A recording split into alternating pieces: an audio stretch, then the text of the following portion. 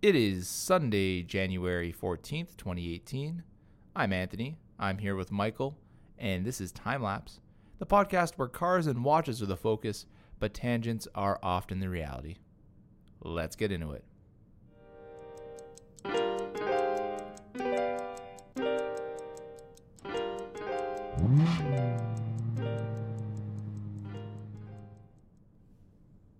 Good morning, enthusiasts. Hey, how's it going? Anthony and Michael here on a beautiful sunny day in Toronto, Canada. Yeah, it's not bad. Sunny Kind of Sunday. cold. Yeah, a little bit chilly. Been cold the past couple of weeks. Some and crazy weather. It warmed up. One day it was actually Friday morning. I was driving to work. It was +9. Oh, yeah. By the time I got to work, it was 0. And by noon, it was -9. -2.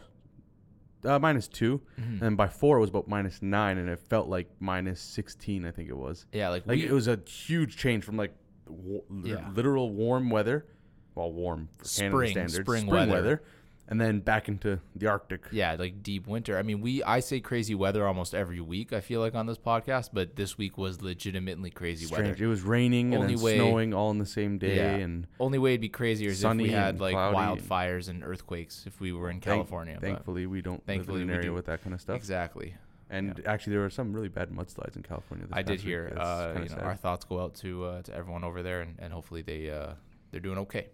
Yeah. And shout outs to the rescue efforts over there in California. Good luck. We have a pretty loaded show today. Quite a bit. Lots of information. I mean, we did say it was going to be the start of the Detroit Auto Show and start of That's SIHH for those of you. SIHH, or the Salon International de la Haute Horlogerie. Mm-hmm.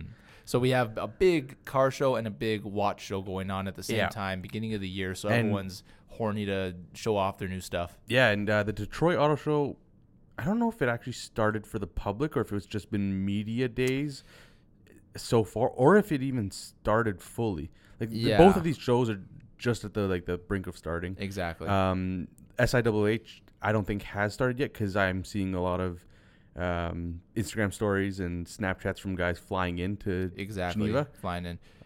But still, some stuff has come out. Oh, for both. And just even last night. Mm-hmm. And we're recording on Sunday, and just over Saturday night, there was quite a bit of stuff. Yeah. So we've had to alter our talking points just to keep up, yeah. It seems. In the car world, it's pretty Ford heavy and truck heavy in general, even from some other competitor brands. Yeah. And then we got a pretty different story from the watch world, something you don't really usually see. But something we are interested in nonetheless, because there's drama afoot in the watch world right now. Yeah. And of course, there's been a couple releases already, but we'll get into that probably more so next week when we have a little bit more time to stray away from this drama. Yes, exactly. But I think before we get into all of the new current events and stuff, we're gonna maybe start a new segment of just what's going on in Anthony and Mikey's world. Yeah, just something short. Cars and watches. And obviously, we will have larger talks if something more prominent pops up. Yeah. But just in general, what's going on? Yeah, a little segment before the current events that's a little bit more, it's more personal, and you guys got to know us a little bit better.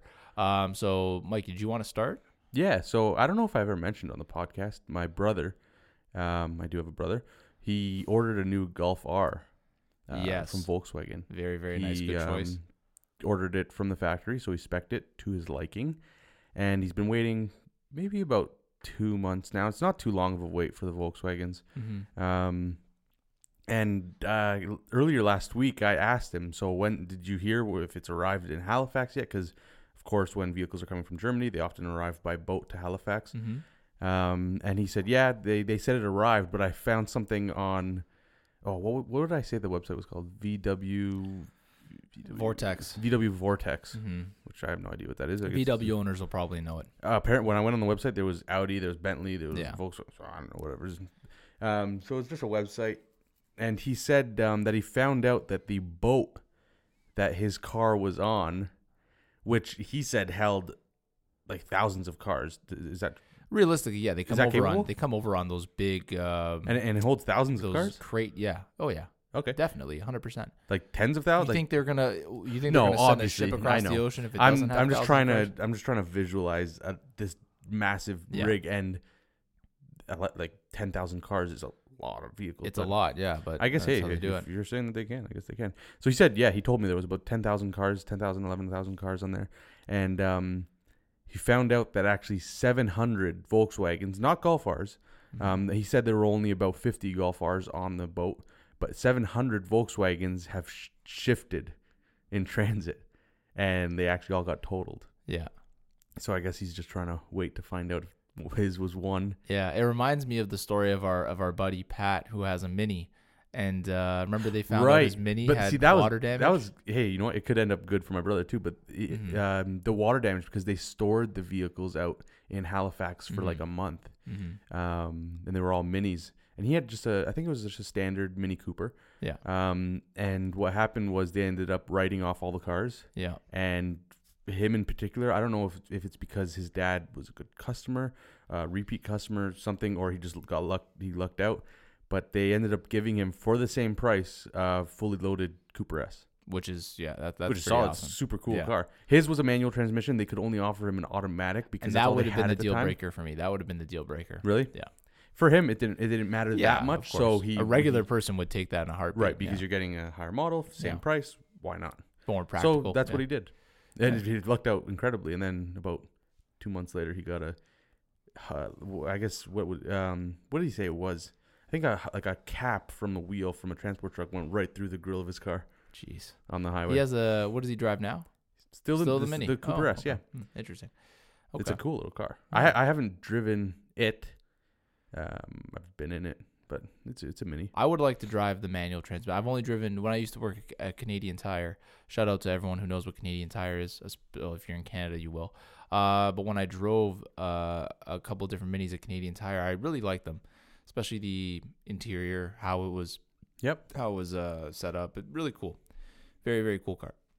Oh, excuse me, some hiccups here. Jeez, too many espressos this morning. Yeah, too much caffeine. But anyway, I'll give you guys my little tidbit. Wait, you didn't finish about the Mini.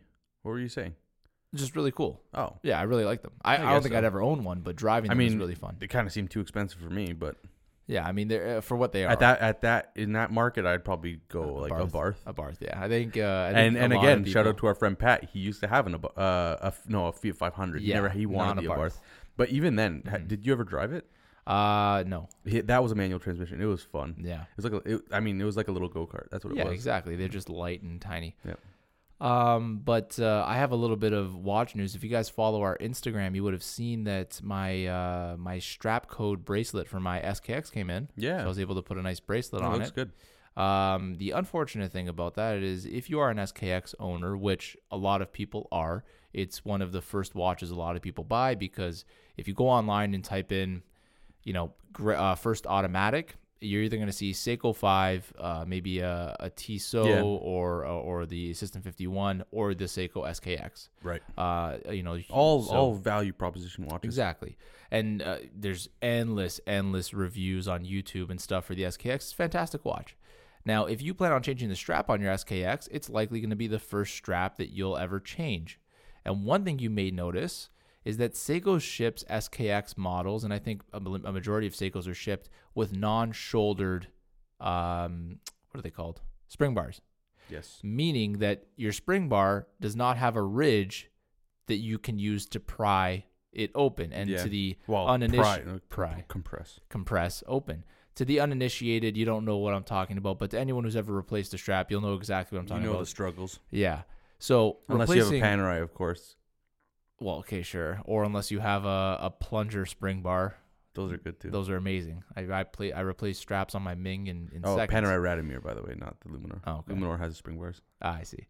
You saw the Panerai. Yeah. They unscrew and pop out. Yeah, exactly. I don't know. Paneristi thing. Yeah, of course, Paneristi. Yeah. How did I know you were going to bring that up? But anyway, so I mean, replacing straps and removing spring bars is already a struggle, especially if you don't have a great spring bar tool. But to do that without shouldered spring bars is another level of frustrating. You almost need like tiny, fine, like tweezers or something to all you have to do, you jam it in there. You say, I don't care if I'm going to scratch the lugs, and you just and hope that it comes up. Well, yeah, the SKX is fine. It can have a couple of scratches on the inside of the lugs. I think at that point, if a watch strap came with non-shouldered spring bars, I would hold off and order shouldered spring bars. Oh, well, this bracelet. Or does it not fit? No, the bracelet comes with shouldered spring bars. So that I now have shouldered spring bars. No, I'm just saying in general. On the SKX. Yeah. Yeah. No.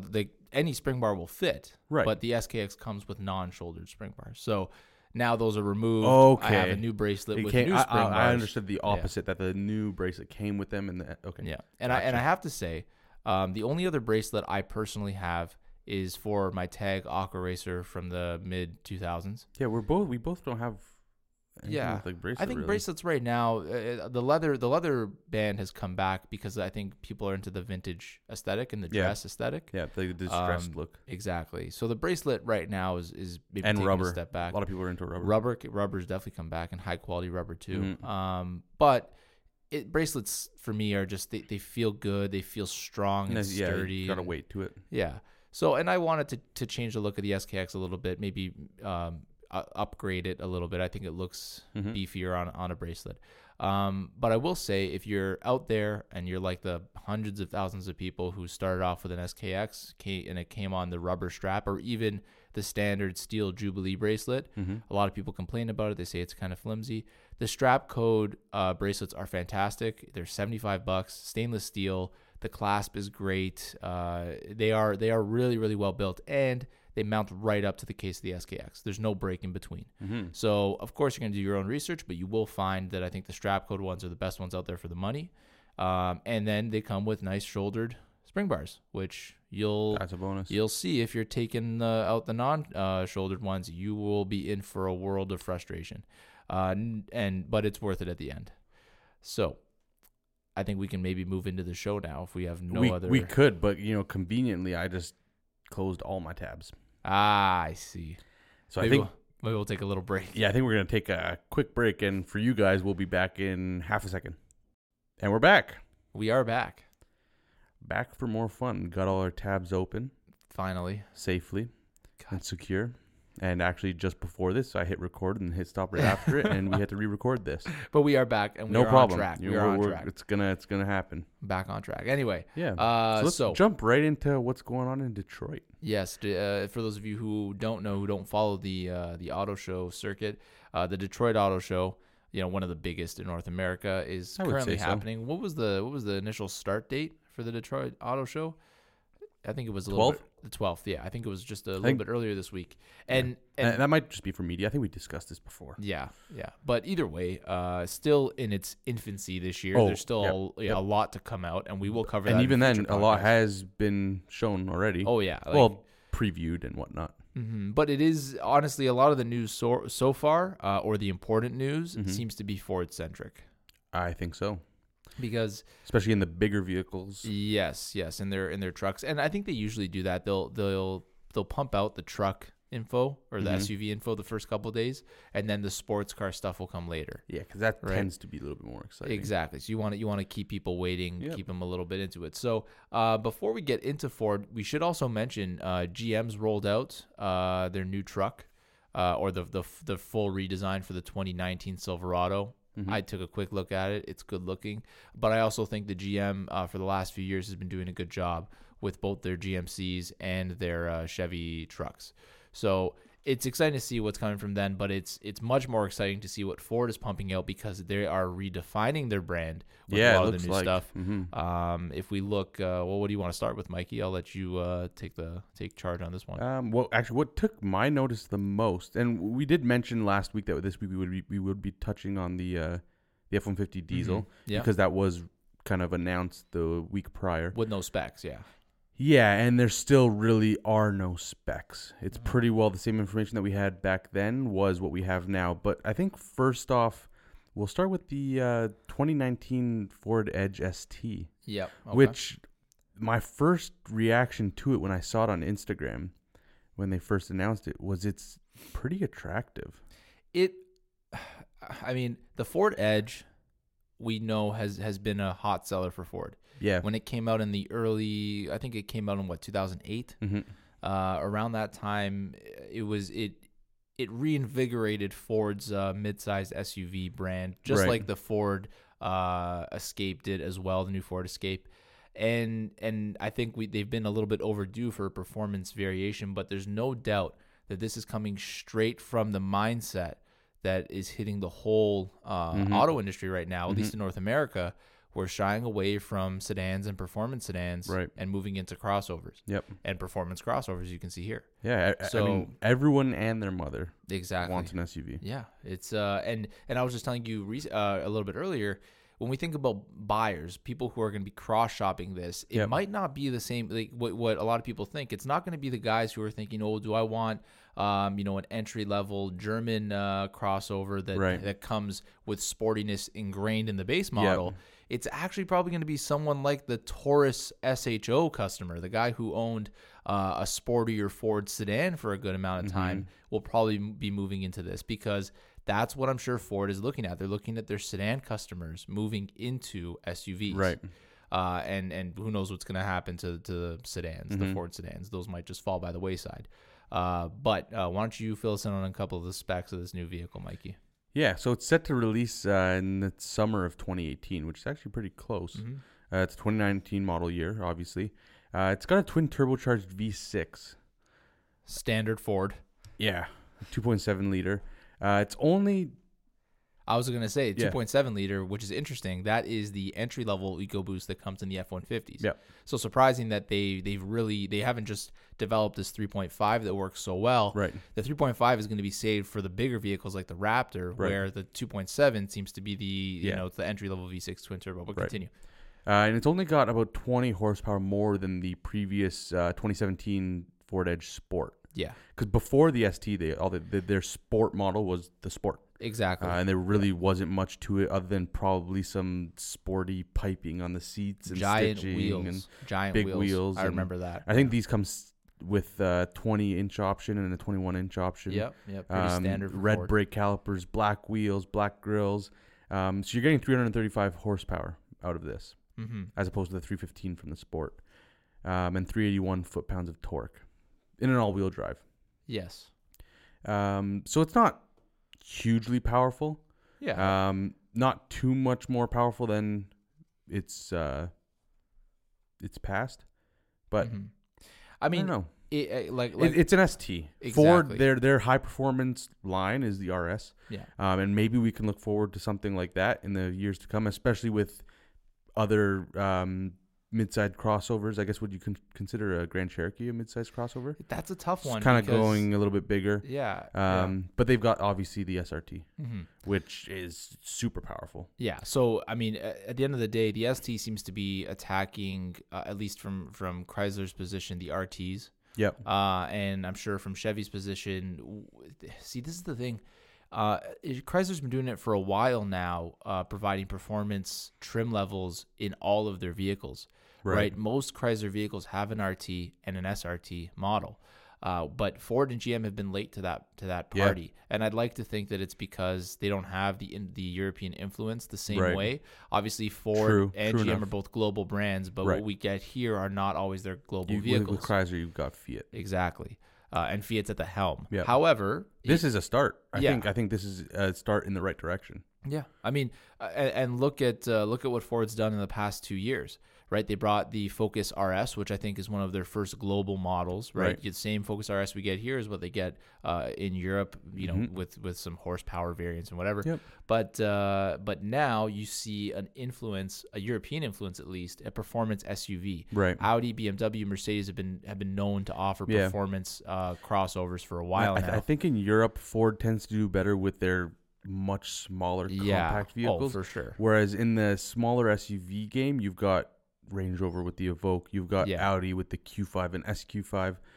So, and obviously the BMWs and Mercedes with the GLCs and the X3s. And so I don't know how well, especially with this ugly interior, how well it would do in Europe, because that is the one thing. Yeah. Again, they haven't announced pricing for this, so that'll be a huge factor. But if it's anything priced similarly to a mid-range Evoque, I would say significantly less than that. You think? Yeah, Ford does pretty offering. I think in Canada you can get an Evoque for probably mid to high 40s, 50s. I would say so, but I think this will still be starting at like high 30s, low 40s.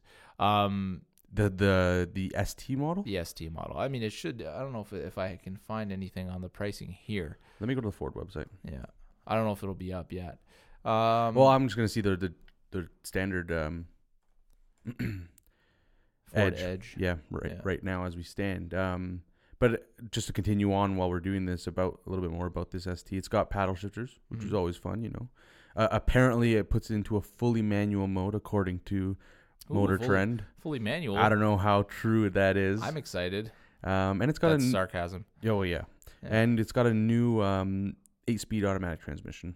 Okay, I mean, yes, it's going into the higher, and I think they've collaborated with GM. Is it to develop that transmission? 10-speed. That's the 10-speed. Was it not this one as well? I don't think so. Okay, my bad. I think the Ford 8-speeds are in house, just like the GM 8-speeds are in house. However, okay, let's just crack this. We can go on for days about how much different this is about the previous Edge, but bottom line is this: do you like the car? Do you like this performance SUV? I like the idea of it. Okay. But again, me saying that, would I ever buy one myself? Probably not, especially with how that interior looks. I agree there. And my Can I take interrupt on you for 1 second? Yeah, of course. The current 2017 Ford Edge Sport starts at $46,000 Canadian. Ooh, that's a so lot of money. You're looking over $50,000 to start. I think, given the trend, the titanium is $39,000. The Sport is $46,000. That's a jump of $7,000. So, I mean, you're halfway through the 50s if it keeps the same trend. Well, we'll have to see when they release. And again, at that price pricing. point, you're getting up towards high-end Evoque, high-end X3. Yeah. You're looking at the Land Rovers, the Discovery. You can even get a Q5 S-Line. Q5 S-Line, you're looking at... the SQ5 is a little bit more, but you're getting a lot more with that. Any of the European cars, just the interior is very disappointing in this. My thing is this. I think with Ford, this is obviously the first Edge ST that we're seeing. Yep. To break the ground. Is it exciting? In my opinion, absolutely not. I don't care for these things. Really? I don't care. If you're going to show me a performance SUV, show me something like the Trackhawk from Jeep. Ooh, no, I'm total opposite. Well, either way, I think that is a like performance SUV. This is just to fill a void. And so from a marketing standpoint, it's necessary. And but the from an Trackhawk isn't enthusiast just to fill a void? Well, but the Trackhawk is breaking ground. It's the fastest SUV in the Completely world. useless. I agree it's useless, but at least it does something. They're just doing it just to say that, ooh, we did this. Our dick's bigger than yours. Well, yeah, but at least they did something. They showed that they can make an SUV launch like a muscle car. Right. Interesting, and you can buy it for all around $100,000. Now, in saying it's that, not like totally unattainable. The Trackhawk is developed off of the Jeep. Yes. And saying that, the SRT Jeep has been around for a long time. Yeah. They've had a lot of time to build upon that. Yeah. This is the first from Ford. I guess. But I don't know. Maybe it's too little. If they had released an Edge RS that was making claims of like 400 plus horsepower. I don't think that's the right move. I know it wouldn't sell, but it would tickle my enthusiast interest. This does not tickle me. Wait a couple years and then reevaluate. Yeah, we'll see. I think you'd be pleasantly surprised. Yeah. You won't ever see me driving a Ford Edge ST. Or ever recommending one to anyone. Likewise. But I can appreciate where they're going and what they're trying to do. Yeah, I guess. Ford, stick with Raptors, stick with Mustangs. Let the you know what? I guess they have to make something a little bit more exciting for the rest of the lineup. They got to be competitive in the market. Yeah, but you're basically telling them, okay, you know what? Don't bother because you're shit at this. Stick to what you're good at. Well, how could they do that? They got to compete. Of course. Maybe I'm just tired of hearing about this Edge ST. Maybe because it's just not an enthusiast vehicle. I think that, you know, with the fact that they released it in this blue color with the black rims, I think they're still playing off the hype from the Focus RS. Yeah, and it does have that aesthetic. And the GT350R was released in that color. Exactly. But it just does not represent what those cars represent. The Raptor as well, actually. Yeah. Well, there you go. Ford Blue. But if you don't mind, Mikey, I think we should move on to an actual utilitarian and important release from Ford. You think this is important? I think so. Meh. Huge. Meh. Huge. huge. What Anthony's referring to is the F-150 diesel. In diesel. The It's a 3-liter power diesel V6. So before we get it, actually, you know what? Maybe you should give the specs first on this truck. If you have, do you have the specs on it, my spec man? There really are no specs. Oh, we got no horsepower, no torque, no fuel consumption, no price. Okay. What we've got is it uses a 3-liter Power Stroke diesel V6. Okay. And it's the first one. Okay. First from the light duty trucks. Let me tell you this. Why do I think this is important? When you thought of pickup truck with a V6 diesel, who would you think about? Like light duty, light duty. Half ton? Yeah. I guess Dodge. That's the only other one. Exactly. So Eco diesel. So to attack Dodge for their V6 Eco diesel, Ford released this. Now, this is going to be, I'm sure they're trying to fill, because people still, I don't know why, but people who haven't driven the new F-150s, I think are still hung up on the fact of 2 turbos strapped to a V6. They don't think that it can match their V8. Mm-hmm. But people are a little bit... By new F-150s, do you consider like just the 10 speeds or even the 6-speed transmissions? I would say that even EcoBoost. if you drove with the 6-speed, you would still notice a huge... You would not need a V8 unless you want the sound. I think you don't need a V8 if you try the EcoBoost, because the EcoBoost gives you all of the same, but it's obviously more fuel efficient. You're powering less cylinders. You're using forced induction. You can't hold get better that than thought. that. More fuel efficient. I'm going to mention something that we will touch on after. Yes. Let's just mention $4 billion lawsuit coming to Ford's way. Yes. If you're saying more efficient. But wasn't that for their diesels? Just continue on. I'm talking about the EcoBoost. Yeah, that's fine. Yeah. So say efficiency in general. The EcoBoost is a fantastic thing for Ford. Yeah. And you see it now. They're putting it in everything. They're labeling every turbocharged motor they have an EcoBoost because, their first turbocharged motors were put in the trucks. Right. And I think that the majority of people who are well-informed can agree these EcoBoosts are phenomenal. Right. As far as performance, you'll blow the doors off any Hemi. And I will go out there and say that. Performance is in actual hauling or speed? No, let's talk about the most base carnal instincts here. You pull up to a light beside a Ram, get ready to blow the doors off that Ram if you have the 3.5-liter EcoBoost. Yeah. And if any Ram owner out there wants to suggest otherwise, I'll tell you right now, first of all, go online, do your research. Second of all, come meet me at a red light, and you'll see I'll pull on you by car length. So, again, that's attracting the most carnal basic desires. We've got an edgy Ford fanboy right here. Well, right not now. a Ford fanboy, but I'm just tired of this idea that no replacement for displacement. Can you get out of here? Yeah, we're moving away from internal combustion altogether. So take your ancient antiquated idea of no replacement for displacement, throw it out the window, because you're gonna get smacked by a 4-cylinder turbocharged pretty soon. Right. Anyway, that's like when I had my FX4. It was I think that was the first of the first gen EcoBoost. Yeah. There was quite a bit of turbo lag, which now that I'm driving a 2016, they have fixed it, and I'm sure even with the 2017 and the 2018, it's even better. Yeah. But there was one guy that I know, I won't name who he is, who drives a Dodge Ram 1500 Longhorn Laramie. Okay. I think that's like the top one with all the Western stitching and whatnot. Yeah, it's a Longhorn. Kind of the King Ranch competitor. Yeah. He would always say, it's not even a naturally aspirated engine. You can't pull anything with that. And I looked up the facts, and it couldn't actually pull a lot more, the EcoBoost. It could or it could. Could. It could. And the EcoBoost, Ford EcoBoost, compared to the same generation V8, can pull more. Exactly. And more fuel efficient. It can pull more. It's quicker. Yeah. It's better in every way, other than it might be susceptible to more issues. I think. There's more. It's a more complex engine. Right. It hasn't been tried and tested as much as the V8s have. But end of the day, the EcoBoost was, in my opinion, great move and a remarkable success for Ford. Right. So now they're cornering the other half of the market for efficiency, diesels. Mm-hmm. You know what? They have a fantastic truck. Everyone knows the F-150 lineup. I think most people, if you're looking for a pickup truck, you've come across the F-150. They're not excluding it. On the other hand, I will say when people are looking for pickup trucks, they probably do exclude Rams. They probably do exclude some Silverados or GMCs because they look directly at Ford. Right. So why not give the people what they want, give them every option available for the truck? I think that's why it's important that Ford's releasing a diesel. And they're also giving people options that no other brand is giving. If you go to Ram, you either have your Eco Diesel V6 or you have their Hemi V8. Yeah. And, go tell your boys you bought a Hemi. Sure, have a good time with that. And I by no means, I know people that own Rams. They're not all like that. But there are guys out there who specifically buy a Ram. There's guys that have Ford that only we've talked about this. Yeah, before. exactly. Truck guys are some of the worst. Yes, they can be.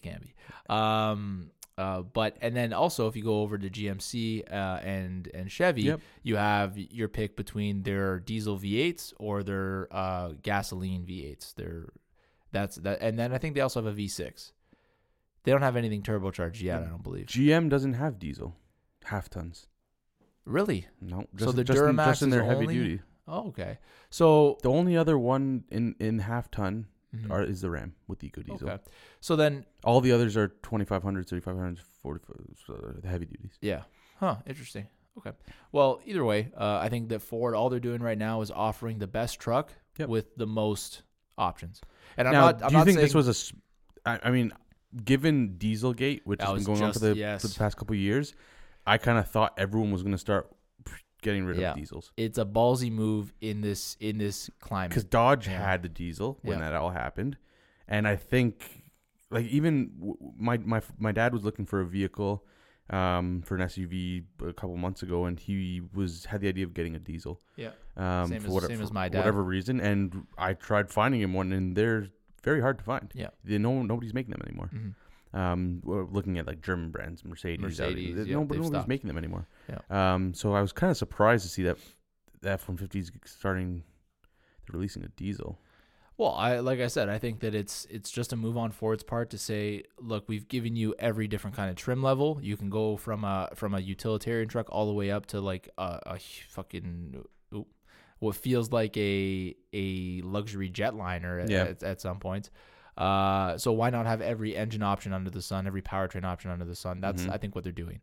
They have a 10-speed transmission. They have a 6-speed transmission. They have a V8. They do still have the is it a Triton V8? I forget what it's called.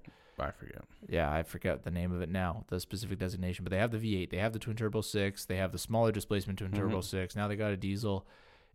They're giving the people what they want ultimately, and I think this is exciting. We didn't know if they were going to go in this direction to release a diesel. So now that they're doing it, but in your opinion, what's the benefit of?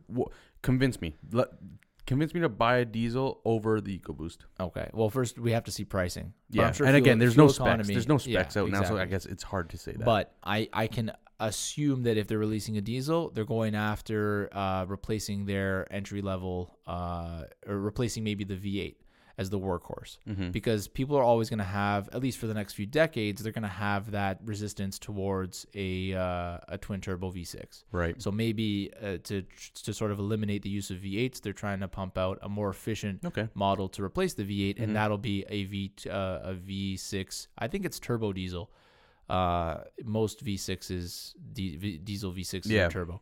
So I think that maybe that's why they're using their turbo technology from the EcoBoost and branding it now as a diesel to replace the V8. That to me makes the most sense, because if you look at their lineup, the V8 is the most antiquated motor they have. So I think that this diesel F-150 will replace the V8 on a spec sheet. Yeah. So, yeah, I think that's their market. You want performance? Get a like performance, proper performance. Yeah, for your everyday driver. More so even for your EcoBoost. Everyday driver. I think the EcoBoost would be a better option. Yeah. And actually these F-150 and this F-150 diesel announcement was made about a week and a half ago. Yeah. And ironically, on about Wednesday, I think it was, some drama rose. Yes. Saying that there's a class action lawsuit against Ford for cheating diesel emissions on 500,000 trucks.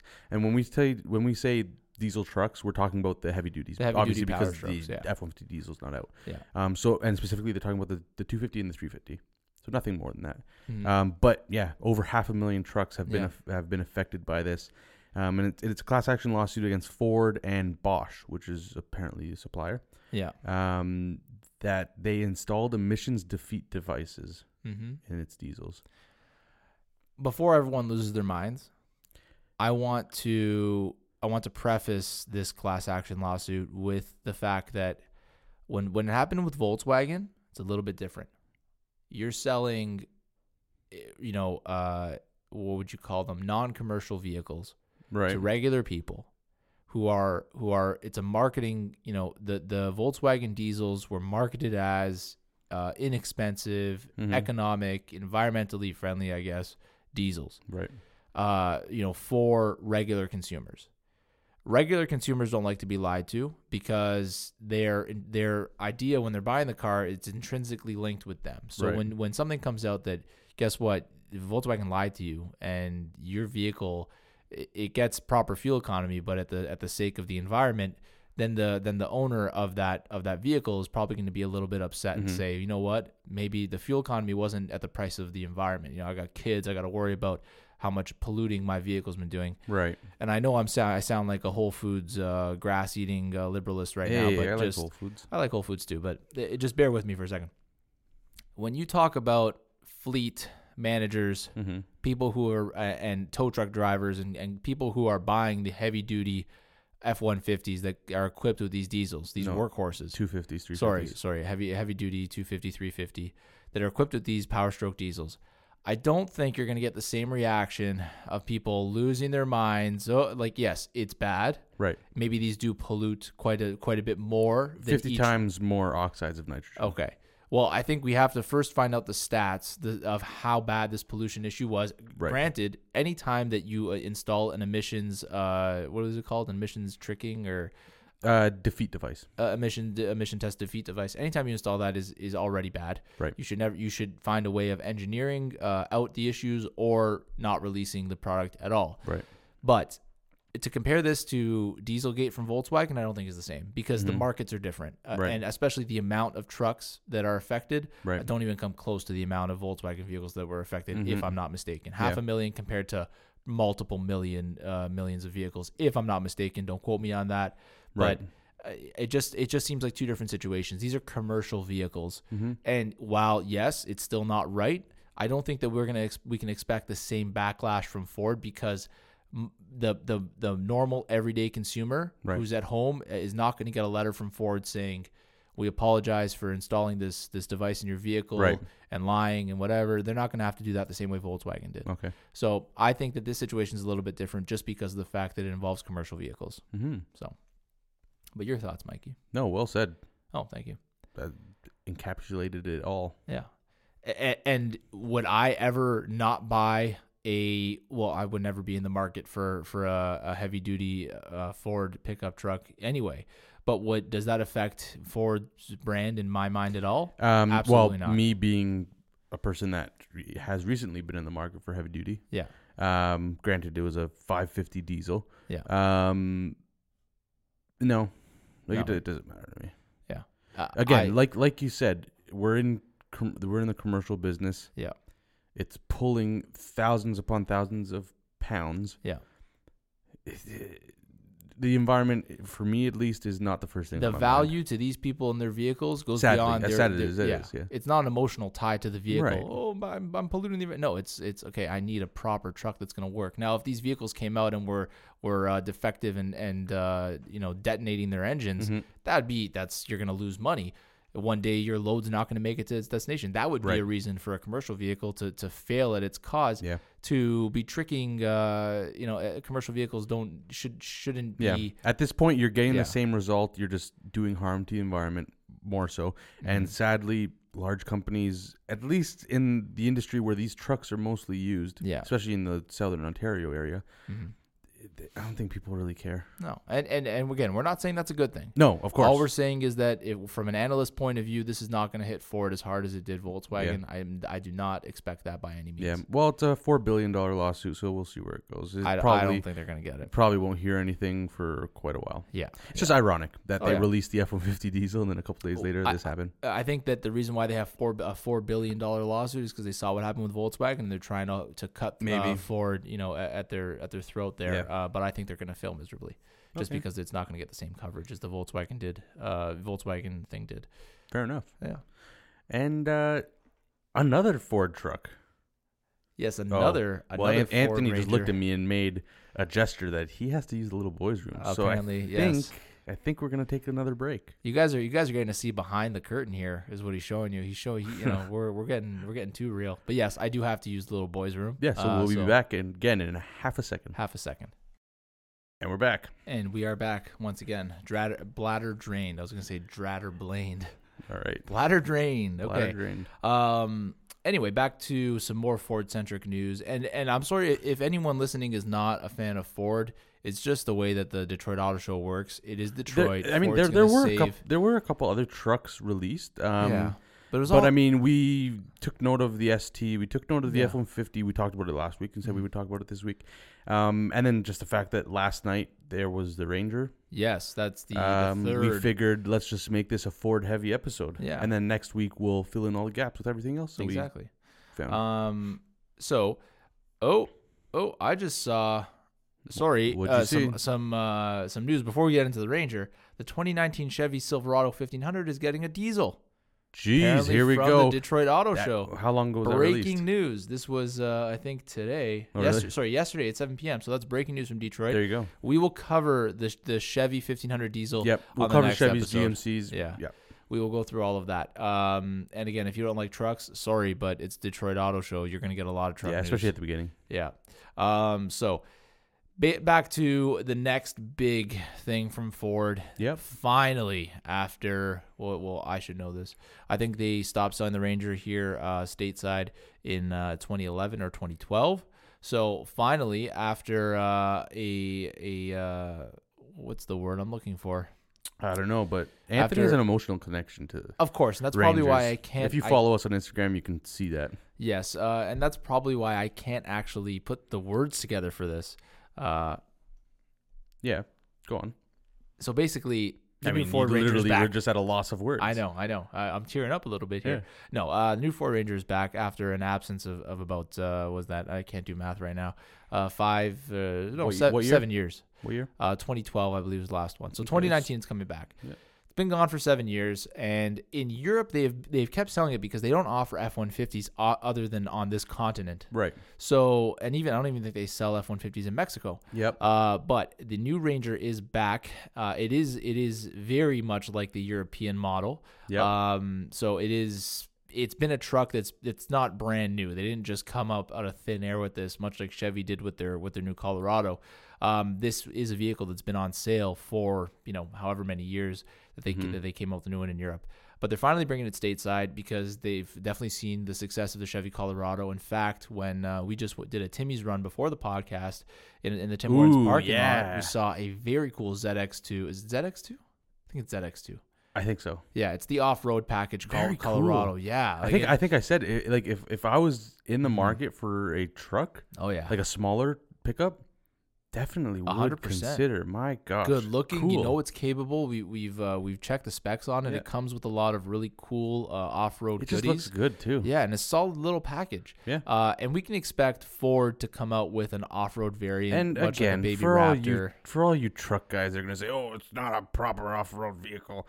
It's not the Raptor. I could get an XLT F-150 and build it for half the price. Fuck off." Yeah, exactly. Straight up. Exactly. Like, appreciate that these companies are willing to go this far to make you guys happy. Yeah. And it's a cool little package. It is from the brand. Yeah. Are you talking right now about the ZX2? I am. Okay. Yes. ZX2, we can both agree, one of our favorite trucks of the year, for sure. Yeah. Sure. But back to this. Even given that the Raptor was released not too long ago. Yeah. This may trump it. I don't know about that. Okay, I don't know about that. You're talking about the a Raptor that's, I think, insanely more capable. Obviously, the Raptor's to another level. But yeah, the Raptor competes with the Dodge Power Wagon. Yeah, but if you're looking at like the Toyota Rebel. Tacoma TRD, this blows. This is way cooler. Even just like cosmetically. Yeah. Ooh. Yeah, I mean, I honestly don't know that much about the Tacoma TRD. It's probably a very capable truck. Toyota tends to do very well when they design things like that. But this is going more after the market of that pure off-roading. Baja style off-road. Yeah. And again, when we say pure off-roading, we don't mean, this is a rock crawling machine. No. It's just got the look. No, and it's capable and it's a daily driver. Exactly. All right, so that's all it's meant to do. All of you truck guys, Keep quiet. See, you like we both got our gripes with the truck. No, but with it's the truck boys out there. No, fanboys in general just anger me. I know. I'm the same way. But Gotta back be open to everything, guys. Come exactly. Back to this Ranger. If you guys know anything about the Rangers of the past, we're talking about the last, gen that was here stateside. They were very unrefined. They basically were not updated for like a decade and a half. It was, if you bought a Ranger in the 90s and you bought a Ranger in the 2010s, like my model year, they were basically the same thing. With except the 2010 model came with an aux cord, but basically the same thing. So this is a fully 100% more refined vehicle. This honestly looks like it shares a platform with maybe like the Ford, I'd say maybe the Ford Expedition, or even a smaller SUV. No, not the Expedition. No, yeah, the Expedition shares a frame with the heavier duty vehicles. Yep. What's the larger one? The police cruiser. What's it called? The Ford. How do I not know this? Excursion? No. What do you mean? What's the same SUV? truck my grandfather has? Yeah. What's that SUV? Explorer. That's Explorer. Sorry. Yeah. Yeah.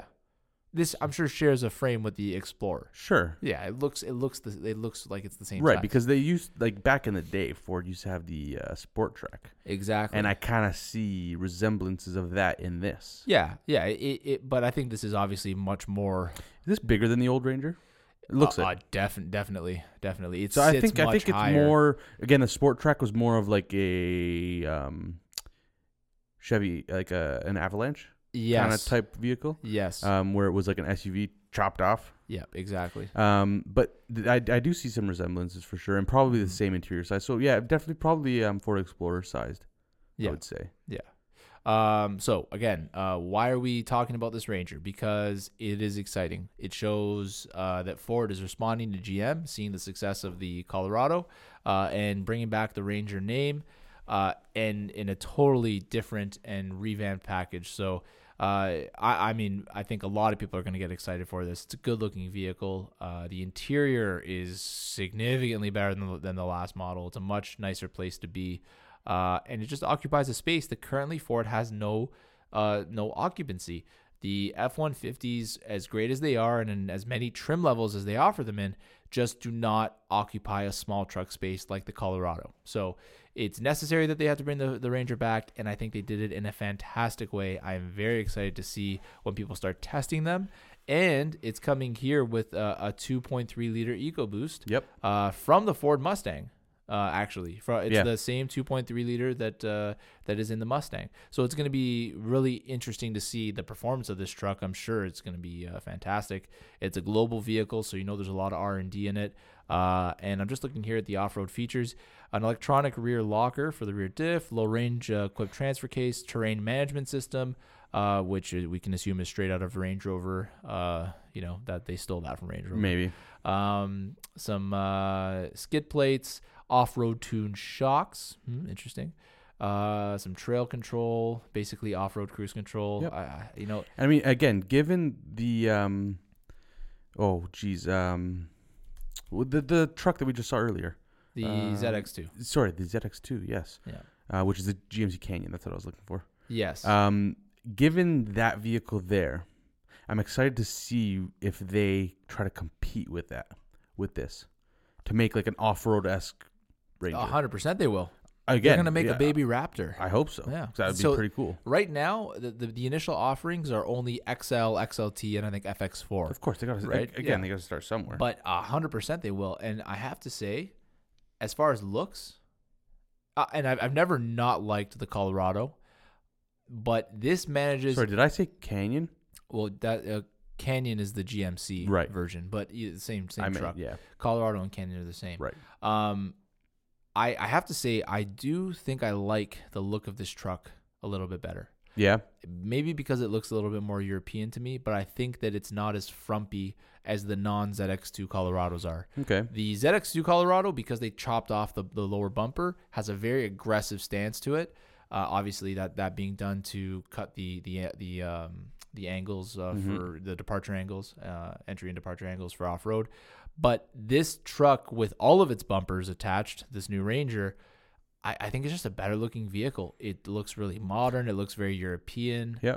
I like Can I just interrupt 1 second? Yeah, of course. The picture I'm looking at calls this one a Lariat. Okay, that's the orange, right? This like Yeah, sunburst and orange it's shade. because Yeah. remember Ford changed they don't call them FX4s anymore. They say okay. that the FX4 is an off-road package available in multiple trim levels. I see. They changed that around 2015, 2016. So then what we're looking at here is a fully loaded model. Lariat, yeah. Okay. Which, again, is offered in the F-150 series as well. Mm-hmm.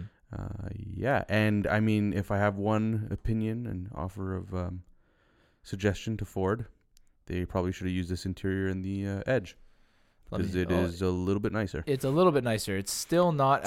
not up to par. Like the F... Yeah. But there are hints of F-150 in there. I think the F-150 interior is... Maybe I'm biased, but I think it's phenomenal. I think the F-150 and Mustang interiors are the only good interiors from Ford. And they should probably trickle those into the other ones. sat in a Focus RS earlier this week. Ooh. Terrible. For the money you're paying. I know. When you can get a Golf R or even a Type R for the same amount of money. Yep. You've seen the interiors in those cars? Golf R looks like you're sitting inside of a Porsche. Type R, fantastically.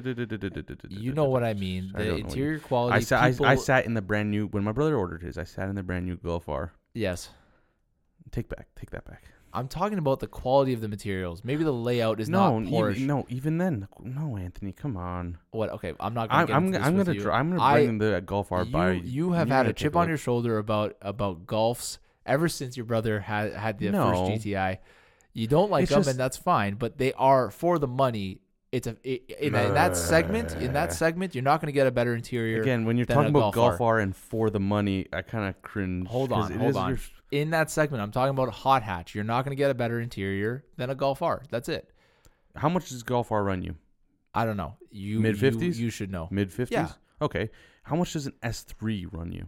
That's not a hot hatch. Okay. An S3. Okay, how about the an S3 A3? Is built off of an A3. Okay, the A3 e-tron. Okay, hold on. Yeah, it's built off of an A3.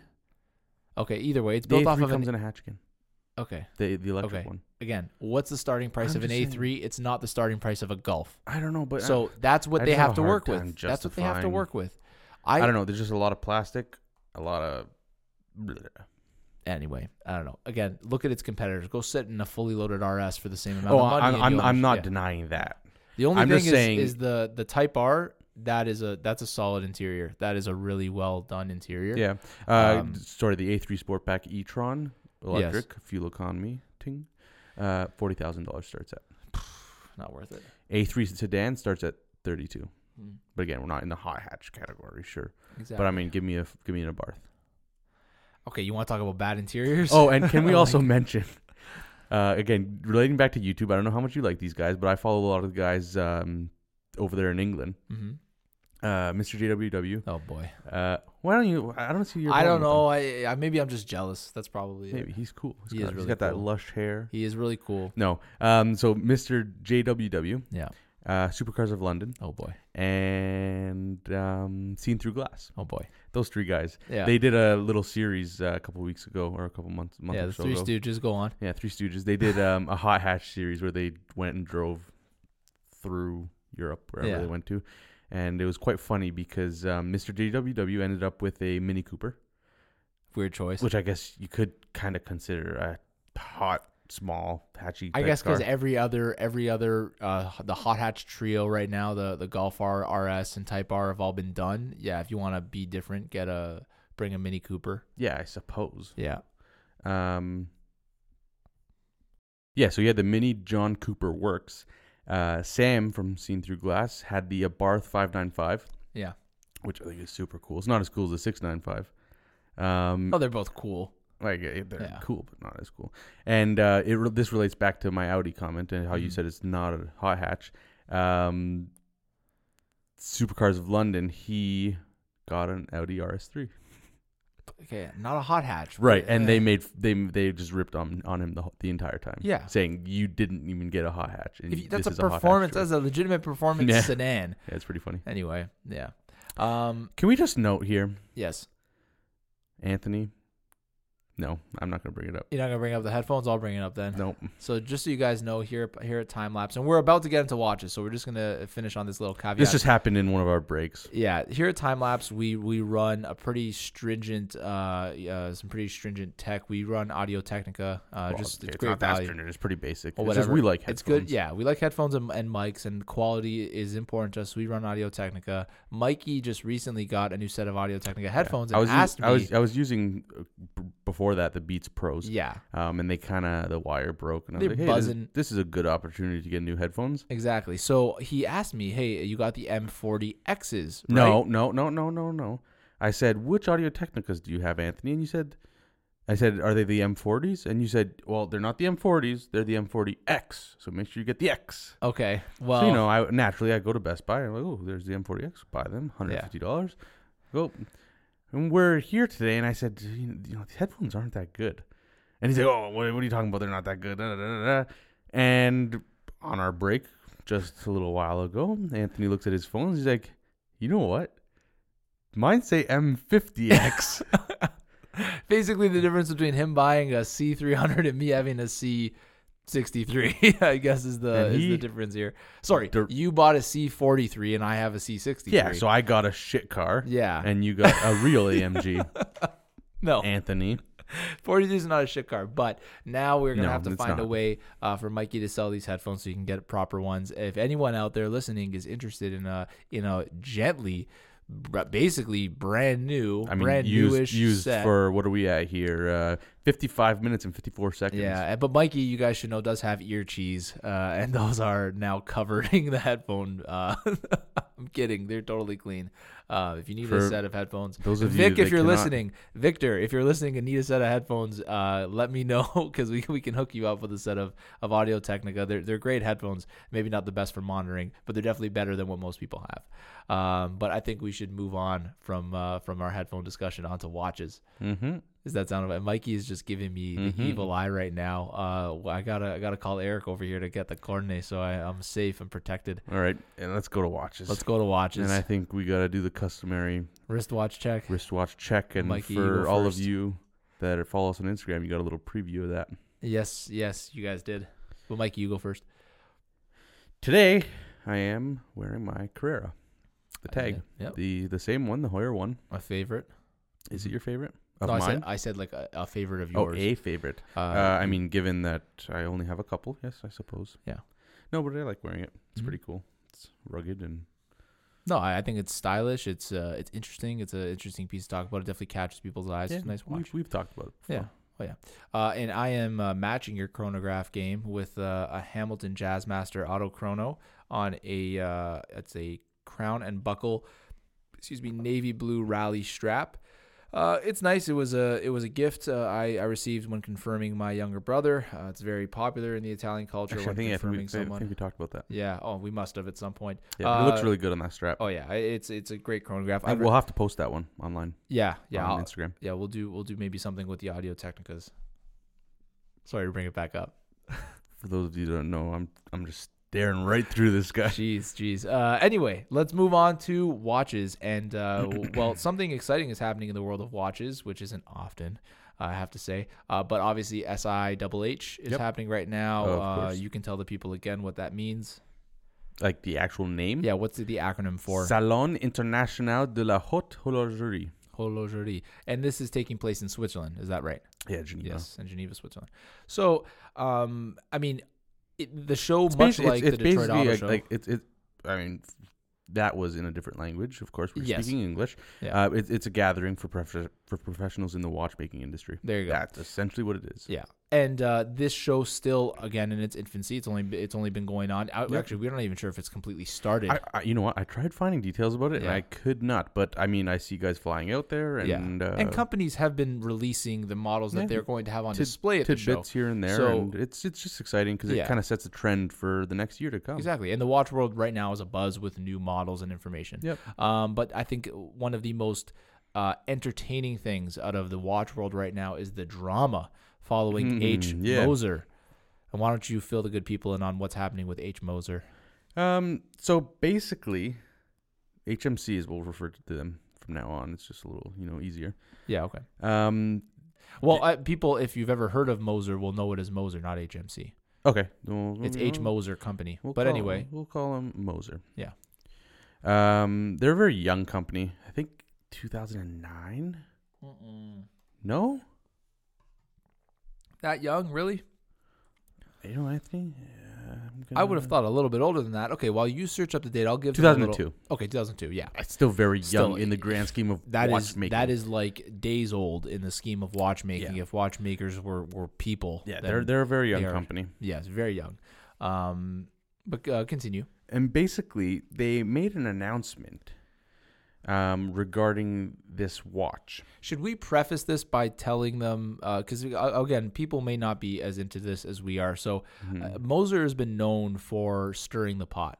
Yeah. They're a very young company. Yeah. So they got to make themselves young marketing department look kind of big and and in the past when the iPhone or Apple Watch, when the Apple Watch came out, Moser actually took the design of the Apple Watch and then put their mechanical movement and dial into it as sort of a way to mock the design of the Apple Watch. Yeah, I think they called it a Swiss Alp watch.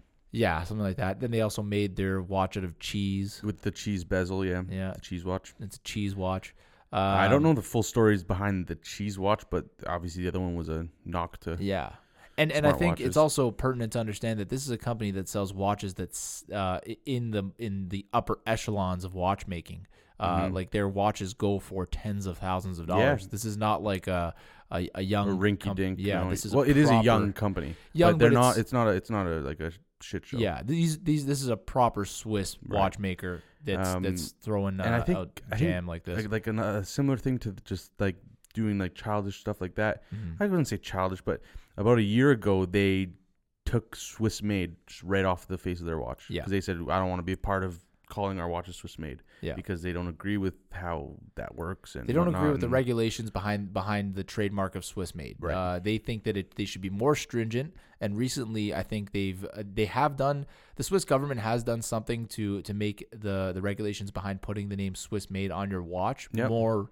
They've put more restrictions to make it harder for companies to say that their watches are Swiss made. But basically the story is that the Moser's CEO and I guess the rest of the company wasn't happy with those restrictions. Right. They thought that there Edward should be Edward. If you're listening, Edward, CEO of Moser, Edward. he thinks that there should be more restrictions, and for that reason, which he's not incorrect, no, really. Like I he can has definitely a point. Appreciate that. Yeah, just the way he goes about doing things, and we'll see that with what we're about to talk about. Yeah. I don't think is the right way of doing things. It's kind of immature and shows the age of the brand. Yeah.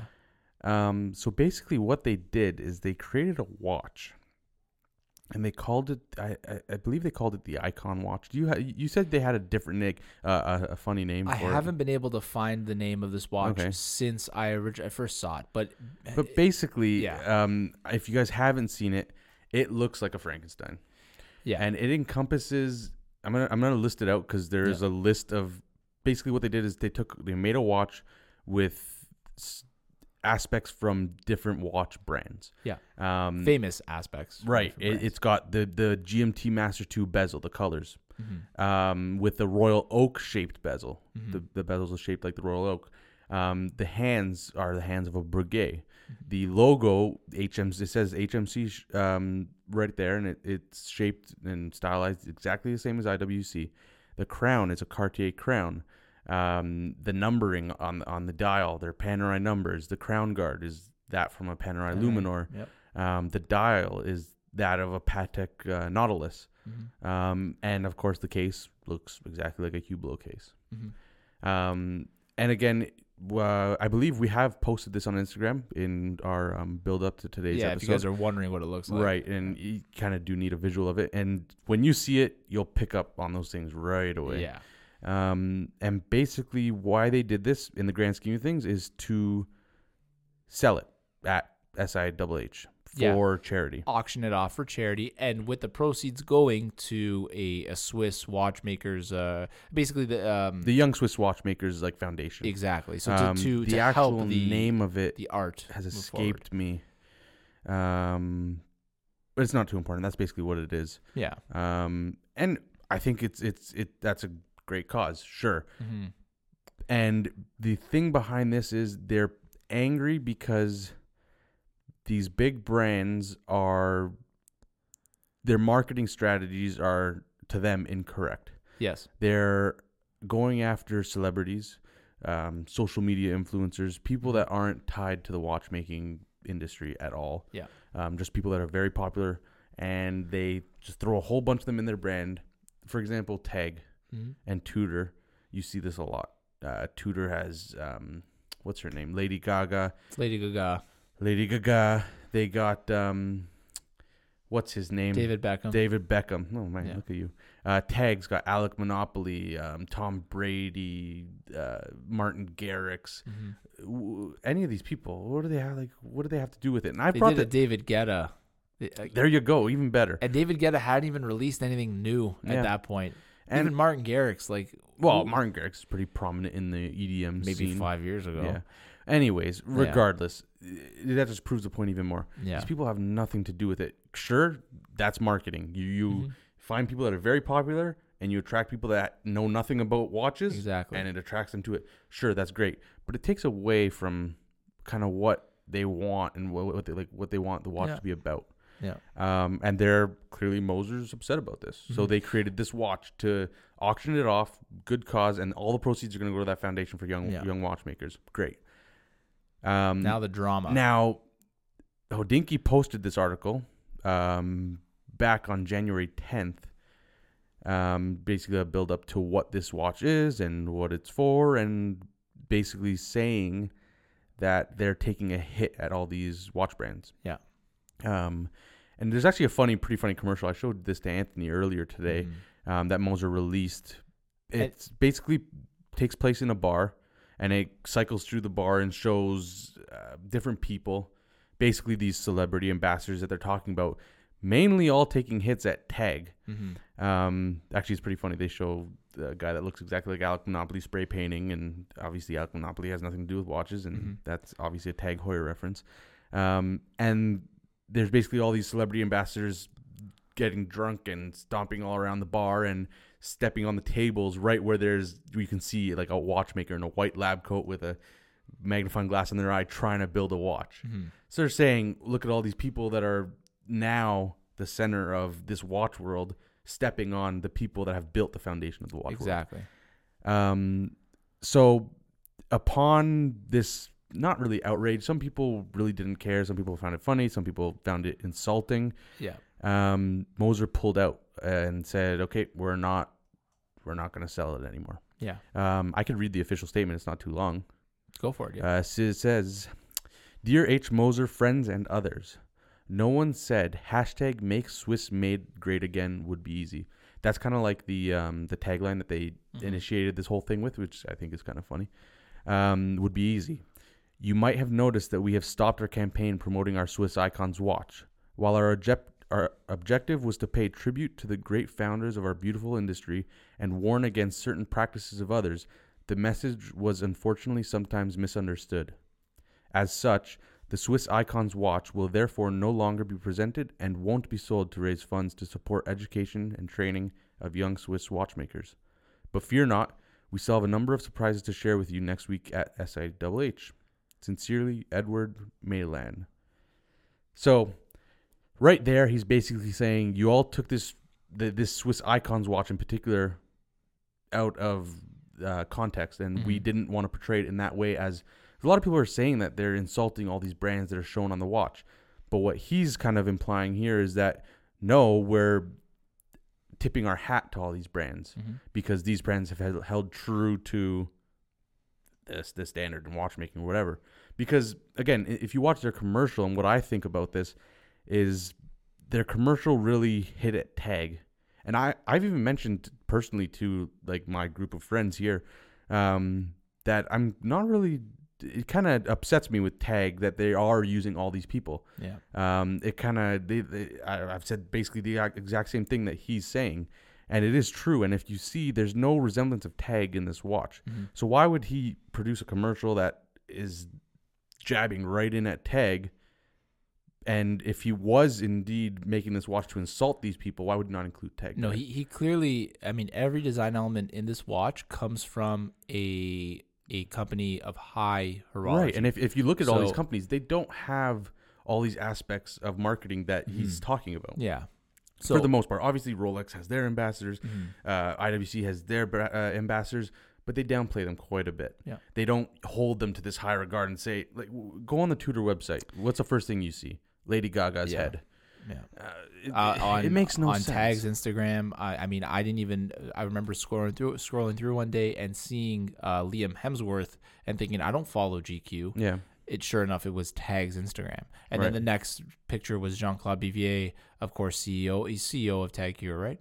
Yep. Yeah. Or head. I don't know what his official position is, but he's the head and the face of it. Yeah. Exactly, So. and he's arm in arm with Liam Hemsworth. What the hell? What does Liam Hemsworth have to do with Tag? Right. Again, he's just an ambassador, but Yeah.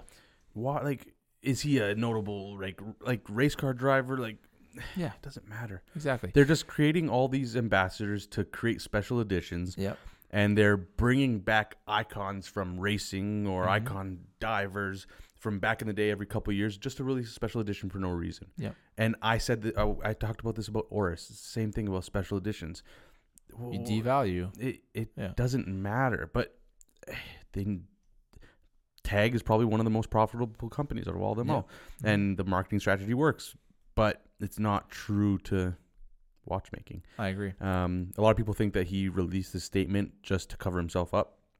Obviously, he pulled out because there were likely some of these larger companies that were involved with the idea of this watch. Yeah. Not involved with the idea of creating it, but in the design, like the look of it. Probably lawyered up and said, "You got to pull this thing, or something's going to happen." But I think he's being pretty honest with people taking it out of context. I think so too. Just given the commercial that he released and just me putting it like 2 and 2 together, I don't know. He's got the right message. Terrible way of trying to portray it. I agree 100% with you. And maybe just to elaborate on your point there, what I think he had the best of intentions with this watch. However, and all of his points, 99% of them, I agree with. Yeah. However, the marketing strategy was flawed. Right. The only way you'd ever be able to appreciate what he did is if you knew the whole story. Right. And you have to see that commercial to understand the whole story. I if agree. you see the commercial, you'd understand right away who he was targeting. If you only see this watch, the first thing you notice is, oh my God, he's making fun of Panerai. He's making fun of Hublot. He's making fun of the Nautilus from Patek. He's making fun of Tourbillon just by having that. Yeah, and I think face. that bridge, that gold bridge there, is actually an accent. I think Gerard Perregaux does something similar to that as well. It's just it was very poor execution. However, what he was trying to do was a very difficult move strategically, especially at with his presence in the watchmaking industry. And getting back to that, like it was just a terrible marketing strategy, which in turn is kind of hypocritical of himself because he's trying to stop these terrible marketing strategies and look look what he just did. So not a good move that way. He has good intentions, I think. I think so too. Now it shows the age of him and the company. Yeah. Now what could he have done differently? I mean, had I been in that situation, if you're going to craft a homage watch, you should know the first element of design is to have a clear path. Don't even try to use your product to shame others. Yeah. If you want to do something, reach out to these large companies and say, "Hey, I want to put together a committee that wants to strive towards doing something better." There's in every other industry, there's committees that do this, that try to make stuff better and try to weed out the shitty stuff. Do that. Start something there. I think this was a terrible way of going about it. All this strategy did was get people talking about Moser. But they have no problem doing that. Maybe that was part of his intention. But guess what? I think back when he released the Swiss Alpine watch, was it called? Yeah, the Apple lookalike watch. Yeah. People were talking about that as well. And guess what? A couple of weeks later, a month later, no one cares. No one talked about Moser again. Yeah. Again, I do like some of their pieces. I mean, you know my opinion. I love minimalist design. Right, and Moser but this is just a little bit of a turnoff. It kind of got the negative effect, and we'll see. He did say at the end of his statement that they will have a number of surprises closer to the end of SAWH. So I guess we can look forward to that, and maybe next week we can have some good things to say about Moser. Oh, hopefully, we'll see. And one thing I do want to last on if you are working at Moser or you are the CEO of Moser and you understand that your pieces sell for tens of thousands of dollars, do you really think it's appropriate to call out a company like Tag, who sells, let's be honest, entry-level Swiss and maybe a little bit, beyond entry-level Swiss? They have a different marketing strategy. You are not going to have celebrity and influencers and stuff like that as part of your marketing strategy, because who are they marketing to? Yeah. They would just be marketing to other celebrities and wealthy people who can afford the watch. Right. Unfortunately, Tag takes a space where they have to use celebrities to market their affordable watches. Mm-hmm. That's just it. And you see Tag do this. Who else occupies that space? The people in the market for that type of watch will be more attracted to seeing, this celebrity is wearing this. Oh, well, I want to be wearing that same watch. So is it really so wrong what they're doing? You know what? I started thinking about this even on the car ride up here. And honestly, Tag has not that much history to draw from regardless. They're not watering down their history by filling their Instagram with Liam Hemsworth and Lady Gaga, or whomever they choose. Let's just point out that Anthony does know that it is not Gaga. Yes, he just does that.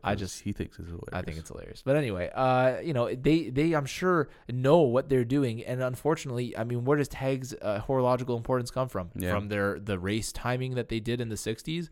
Before that, Jack Ottavia, or I forget his name anyway. Yeah. What did they have before then? Or Jack Hewer, I think it was. Okay. So they're just drawing on. And again, it's not, and I'm sure Moser wasn't only pointing this towards Tag. It's just that Tag was very prominent in that commercial. Yeah, they're one of the worst. And personally, we've observed this in the past, so that's why we're relating to Tag so much. Yeah. But yeah, that's pretty well it with that. Mm-hmm. And we'll see. What unfortunately, they're not releasing the watch for sale anymore. Yeah. But so unfortunately, it won't even go to a good cause. Right. After all that, by it. Hopefully something good will come out of it. Yeah. If not, whether you like Moser or not, at the end of it is totally up to you. I still think that they have a place in the watch industry, and I just think that next time they'll have to maybe hire a better marketing director so that they at least release the commercial, which clearly identifies that they're not going after Panerai. Yeah, at least that's the way I look at it. Yeah. IWC, they were going after the other brands that are not homaged in this watch. And if you understood that, then you wouldn't look at this watch and say, oh my God, they're disrespecting Rolex, they're disrespecting IWC, they're disrespecting Well, without Panerai. Seeing that commercial, that's the way you see it. Exactly, that's what I'm saying. Yeah. So the marketing director did not do a good job. I think if I was the marketing director there, I would make sure that the picture of this watch came up at the end of that commercial, or at least that the commercial was posted. Or have a tagline that says, let's appreciate the icons of the industry, and then show the watch. They did call it the Swiss Icon watch. I know, but don't leave it open for interpretation. Exactly. Because that's when stuff happens. And I'm sure they even thought of that, but very, very difficult strategy to play out. So, for sure. We'll see what Moser does, but that's our watch industry drama for the week. Yeah, and let's move on to something a little bit more personal, a little bit more exciting. Personal. Yeah. So as most of you know, I've been looking for a vintage watch. That was one of my watch goals for 2018. Yep. And at home, I'm always talking about vintage. I'm always looking into vintage. And my dad overheard me speaking about vintage Universal Genève and vintage Seiko. And I don't know why it clicked in after 24 years I've been on this earth. He said, "Hey, you know what you might find interesting?" And I was like, "What?" He's like, "My grandfather's pocket watch." Actually, sorry, it was my mom that reminded him of my great grandfather's pocket watch. Yeah. So I was like, "Yeah, definitely. Let me see." So my dad goes downstairs, searches through some boxes, and eventually brings out this little red box that I have in front of me here, because I did bring it in today so we can take some pictures and put it on the Instagram for you guys. And we open up the box. Of course, pocket watches come in a different box than a regular watch. Yeah. They sit sort of on like a little pillow. So I open it up. Very elegant. Yes. I open it up and I'm looking at this Waltham pocket watch. Gold, or not, it's not real gold. It's like maybe a brass or just a like brushed. Or something like capped with a gold colored. Anyway, it has an engraving on the back of what looked like doves coming from some sort of windstorm. It was hard to make out because it was worn. It's worn. It's been used. Yeah, and so I'm looking at this thing and I'm just in awe. Like, this is my great grandfather's pocket watch, and of course, me being a watch enthusiast, I'm looking at the crown, and I know that pocket watches are mechanical, so I start to turn it, and turning it a few times, nothing's happening. I'm thinking, well, what are the chances? It's not going to work. This thing is who knows how old. Did you find out how old it was? Yes. So, well, I'll get there. I'll get there. Sure. But anyway, so I'm turning the crown, and then I hear it, and it goes tick tick tick tick tick, and it just like I got a chill the minute that happened. Who knows the last time that this was wound up? My dad clearly forgot about it. My whole life, I've never known about this thing. Yeah. So no one has showed interest. No one has run it. My great grandfather passed away when my dad was maybe like 12 or 13. So he hadn't used the watch in a very, very long time, probably since the 70s. Right. Or earlier than that. So just an incredible piece of my family history, and maybe the fact that I found it now, maybe it's fate, because I can appreciate something like this now as a watch enthusiast. I understand that it's not just an old pocket watch. This has history to it. But the first thing I did, I brought it upstairs and I started researching. So what I did find, first thing, I found out how to open up the back, and because the face and the back case of the pocket watch don't have any serial numbers on them. Right. So I found out how to unscrew the back. There is there's the hairspring and the balance wheel moving. So I'm being very careful with it.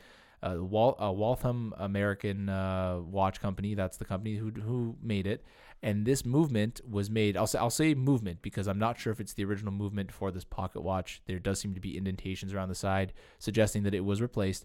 But this movement was manufactured in 1916, making it 102 years old. Yeah. And it's still running. Now, it's probably been serviced since then, I'm sure, in 102 years. Most likely. But it blows my mind. And honestly, we say the number 102. It's hard to realize how long ago that was. This isn't like, we think, oh, wow, the 70s, 60s, 50s, vintage. Right. This is double as old as this is from 1916, before Hitler, before before the Model T. I think the Model T was released in the 1910s and 20s. That's when this watch was made. The world was a different place. Canada was a different place in 1916. Yeah. So much has happened since then, and to know that this piece of my family history has survived and still works. It holds time. After I wound it that first time, it ran for 12 hours. I wound it up at around 8:35. It stopped working around 8:12 the next morning. So just incredible. A little bit of history on the Waltham company. So the Waltham, the watchmaking company called Waltham was originally was started in the mid 1700s in Boston, Waltham, Boston, which is a town in Boston right off the river. And they produced American watches to compete with what was happening over in Europe. Now, the thing that they did that has some actual importance to American industrialization, they started the assembly line for watches. What happened, but previous to Waltham, watches were made in Switzerland by one person, collecting all the parts and putting it all together. What Waltham created was an assembly line. So it was apparently the first industrial factory where raw material would enter at one end and a finished product would come out of the other. Right. So they made their own metal, they made their own cogs, they made their own gears and springs and everything. Wow. And then by the end of the assembly line, it was together as a watch. And it also made them very affordable, which is why my great-grandfather, an immigrant, owned one. This is an entry-level Waltham. There are Walthams, railroad grade Walthams, railroad meaning the highest quality, because that's what they needed to be if they were used on the railroad. Very accurate. Walthams went all the way from entry-level like this one, which probably sold at the time for maybe who knows what the equivalent of a couple of $100s in today's market, all the way up to what the equivalent would have been a couple of $1,000s today. They weren't like high horology or anything. Right. They were just an American brand that offered affordable timepieces. But they had a huge importance to the American Industrial Revolution. Henry Ford actually got some of his ideas on assembly line production from the Waltham factory. And for a time, the Waltham factory was the largest single building in the world. single enclosed building in the world. This is the updated factory. It started much smaller and grew as the watches became more popular. Also, you'll like to know Abraham Lincoln had a Waltham watch. Oh, really? Yes. That's how old this company is. Yeah. Sorry, I said mid 1700s, mid 1800s is when they started. Okay. They were only around for about 100 years, from about I think early 1840s until about the 1950s. Okay. The quartz crisis killed the Waltham Watch Company. But their success in the 1800s came from two things: the American Civil War and the invention of railroads. Because the American Civil War, it was much more advantageous if every soldier had a watch. Mm-hmm. You could time attacks much better. Right. So soldiers would carry these Waltham pocket watches. And companies like Elgin and other American companies came around at that time for that reason. Also, the invention of the railroads and the subsequent crashes that would happen with trains hitting each other, sharing tracks, forced the need for proper, accurate timekeeping. And that's when pocket watches really became, a railroad icon. Mm-hmm. When you think of a conductor, you tend to think of a guy with a little chain going from his button into a pocket strap. Exactly. And that is where precision mechanical pocket watches, that was the need, was to keep accurate railroad time. Mm-hmm. So very cool watch. It's taught me a whole lot about pocket watches, and I've just been able to appreciate this 102-year-old piece of watch history. Very, very cool. So have I gotten my vintage fix for the year? Possibly. I don't think I was going to go out and buy a Seiko Lord Marvel, but I honestly can't really justify spending that money when I still have something I can appreciate that means so much more. Right, and exactly, so much more. Yeah. It's personal. It's a totally different experience. Exactly. This is not mine. This is my father's, but the natural way of things is one day I hope to inherit this piece and just take care of it. And it really blows my mind. I use this example to explain it to my brother. My brother was less impressed. He's not as much into watches, but I use this example. He was on his phone, so I grabbed his phone, and I said, "Can you imagine if your children's children were playing with this phone sometime in the future?" Yeah. That's the same as me holding my great-grandfather's pocket watch. Right. And if one day I can pass it down, that's this man's children's children using this piece of technology for the time. Yeah. And appreciating it for what it is. Mm-hmm. So, is there anything that's ever happened to me that is as cool as this? Not since I inherited my nonno's Seiko. Nonno, that's grandfather in Italian. Not since I inherited his Seiko, but that was for a different reason. It's not impressive by how old it is or anything. It ties a piece of special him to me, and him being gone now. That's how you can try and remember him through something like this. Exactly. So I never knew the man that operated this pocket watch, but he had a huge impact on my father. He lived with my father when my father was growing up, so it ties back to me that way. And of course, this is the man who came to Canada and is equally responsible for my other great grandparents were or grandparents were for starting a life in Canada and really helping build what I enjoy today, a life where I can record podcasts with my buddy on the weekends. Yeah, and give him wrong advice on headphones. Yes, of course you're gonna bring that up. So thank you, great grandfather. If you're out there listening in heaven, I'm not. Let's not get into religious things now. Let's stay away from that. But really, really appreciate this. No, it's this something piece. Awesome and something that I wouldn't I can't see myself getting, and pretty envious of that. Okay, yeah, that's a. It's a weird. It's true. Because very fortunate, Anthony, to be able to obtain something like that. Thank you. I obtain again. It's not mine, but at the same time, it's indirectly you have. It's in your family. Yes, in your family. Something very cool. Mm-hmm. Yeah. So, I think that was all that we had for watches today. I think that pretty well wraps everything up for today. And we're still in the midst of SIHH, so there will be lots more watch stuff going on. We'll try and post a little bit more on Instagram through the week of stuff to look forward to in the next podcast, both with watches and cars. Of course. And again, follow us on Instagram at TimeLaps Podcast. You can find us on SoundCloud. Just search TimeLaps or TimeLaps Podcast. Same with iTunes. Mm-hmm. iTunes Podcast. And you can follow us on Twitter. I mean, there's no action there, but it's at TimeLaps Podcast if you want. If you want to look at an empty wall. That sometimes that's fun. It's there. Yeah. And again, next week, guys, we will have another show for you with updates from the Detroit Auto Show and SIHH, my bad, because these shows are still running. But until then, we'll see you later. We'll see you in the next one. And drive safe.